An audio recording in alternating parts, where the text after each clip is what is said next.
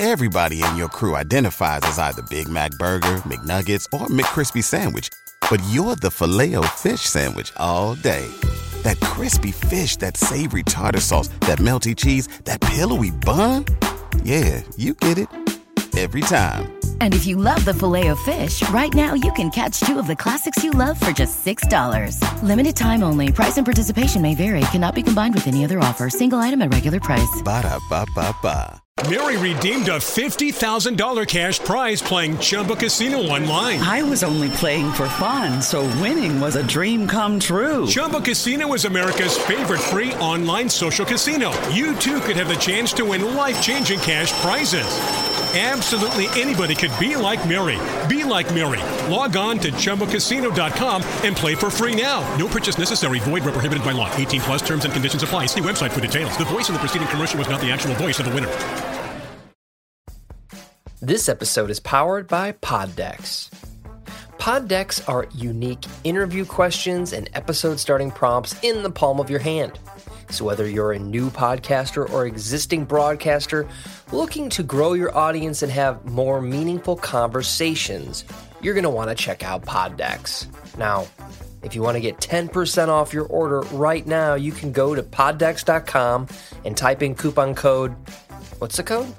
Larry21. Yes, that's the code. Check out poddecks.com. Take your podcast to the next level.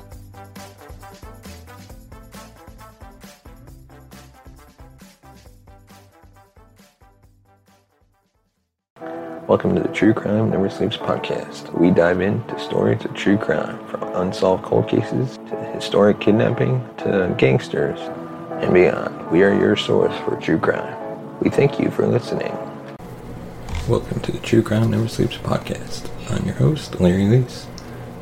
Today, on the new episode of Shit Outta Luck, we're diving into Ramzi Yousef, capture and captivity of one of America's most despicable terrorists. First, we'd like to thank our sponsor, Poddex, for sponsoring this episode. Check them out today at poddex.com and use the promo code Larry21 for 10% off your first purchase. Now let's get into our main topic.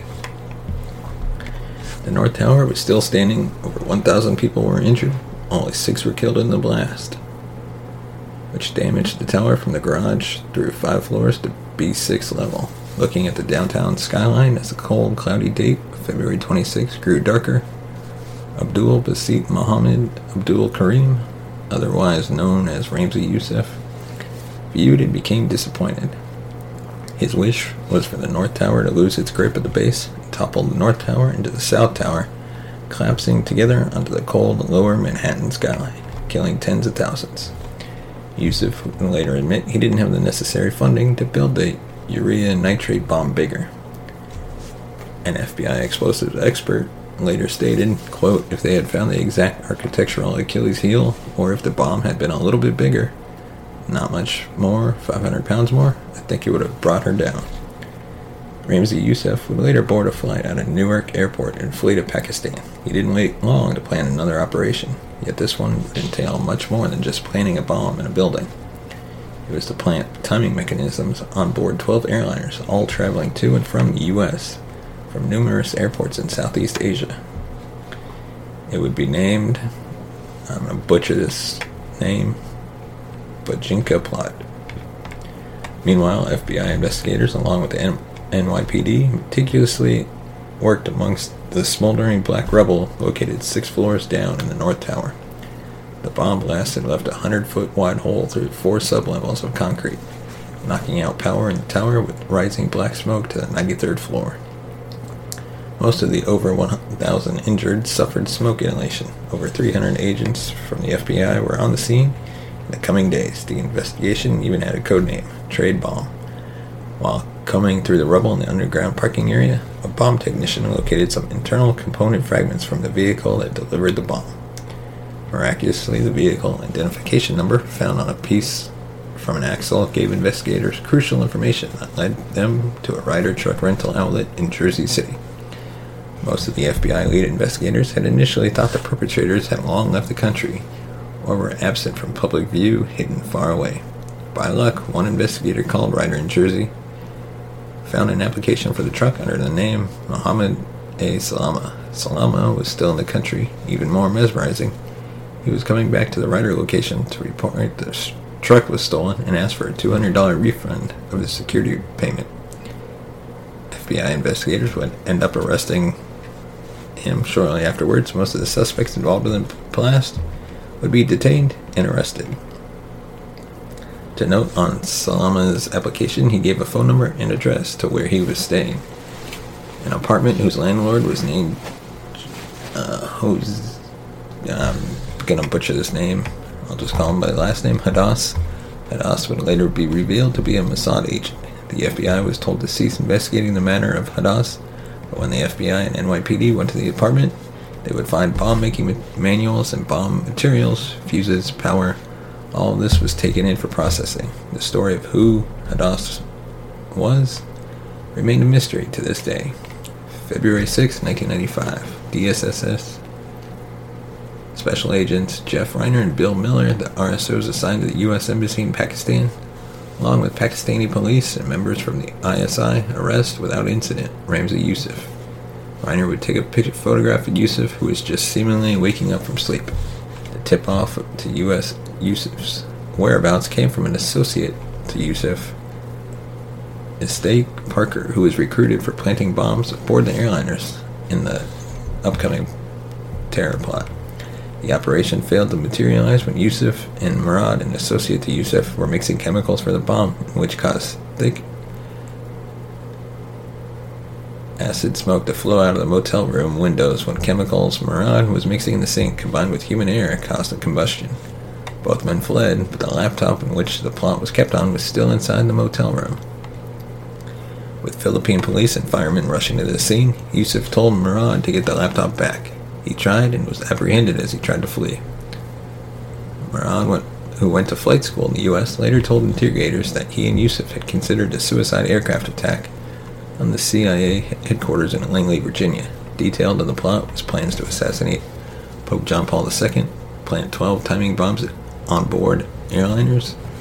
Now, with almost everyone involved in the 93 World Trade Center bombing apprehended, except Abdul Raham Yassin, who was in Iraq prison at the time and unknown to anyone in the U.S., the trial of Ramzi Yousef began in 1996 as Yousef and two conspirators were also indicted for the Bojinka plot. Yousef was also indicted for being involved in the 93 World Trade Center bombing. January 8, 1998, Judge Kevin Thomas Duffy found all three men guilty for their roles in the Bojinka plot and sentenced Murad and Shah to 240 years. Yousef received the same sentence for being not just involved with the plot, but also the mastermind of the 1993 World Trade Center bombing. The next day, Yousef gave an hour-long statement.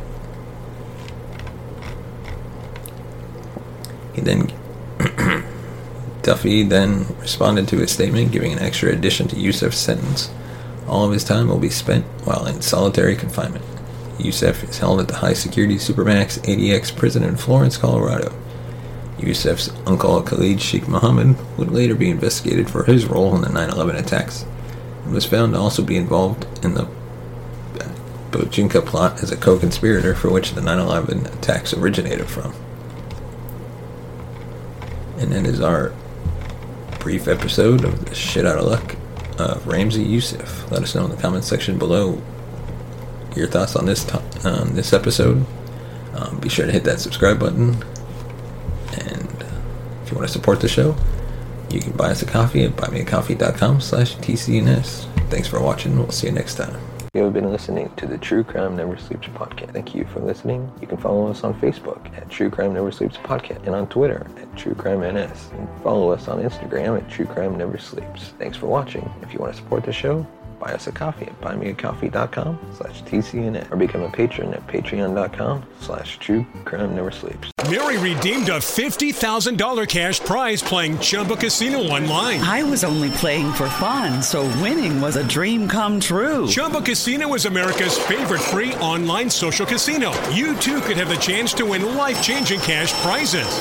Absolutely anybody could be like Mary. Be like Mary. Log on to ChumboCasino.com and play for free now. No purchase necessary. Void where prohibited by law. 18 plus terms and conditions apply. See website for details. The voice in the preceding commercial was not the actual voice of the winner. Everybody in your crew identifies as either Big Mac Burger, McNuggets, or McCrispy Sandwich. But you're the Filet-O-Fish Sandwich all day. That crispy fish, that savory tartar sauce, that melty cheese, that pillowy bun. Yeah, you get it. Every time. And if you love the Filet-O-Fish, right now you can catch two of the classics you love for just $6. Limited time only. Price and participation may vary. Cannot be combined with any other offer. Single item at regular price. Ba-da-ba-ba-ba.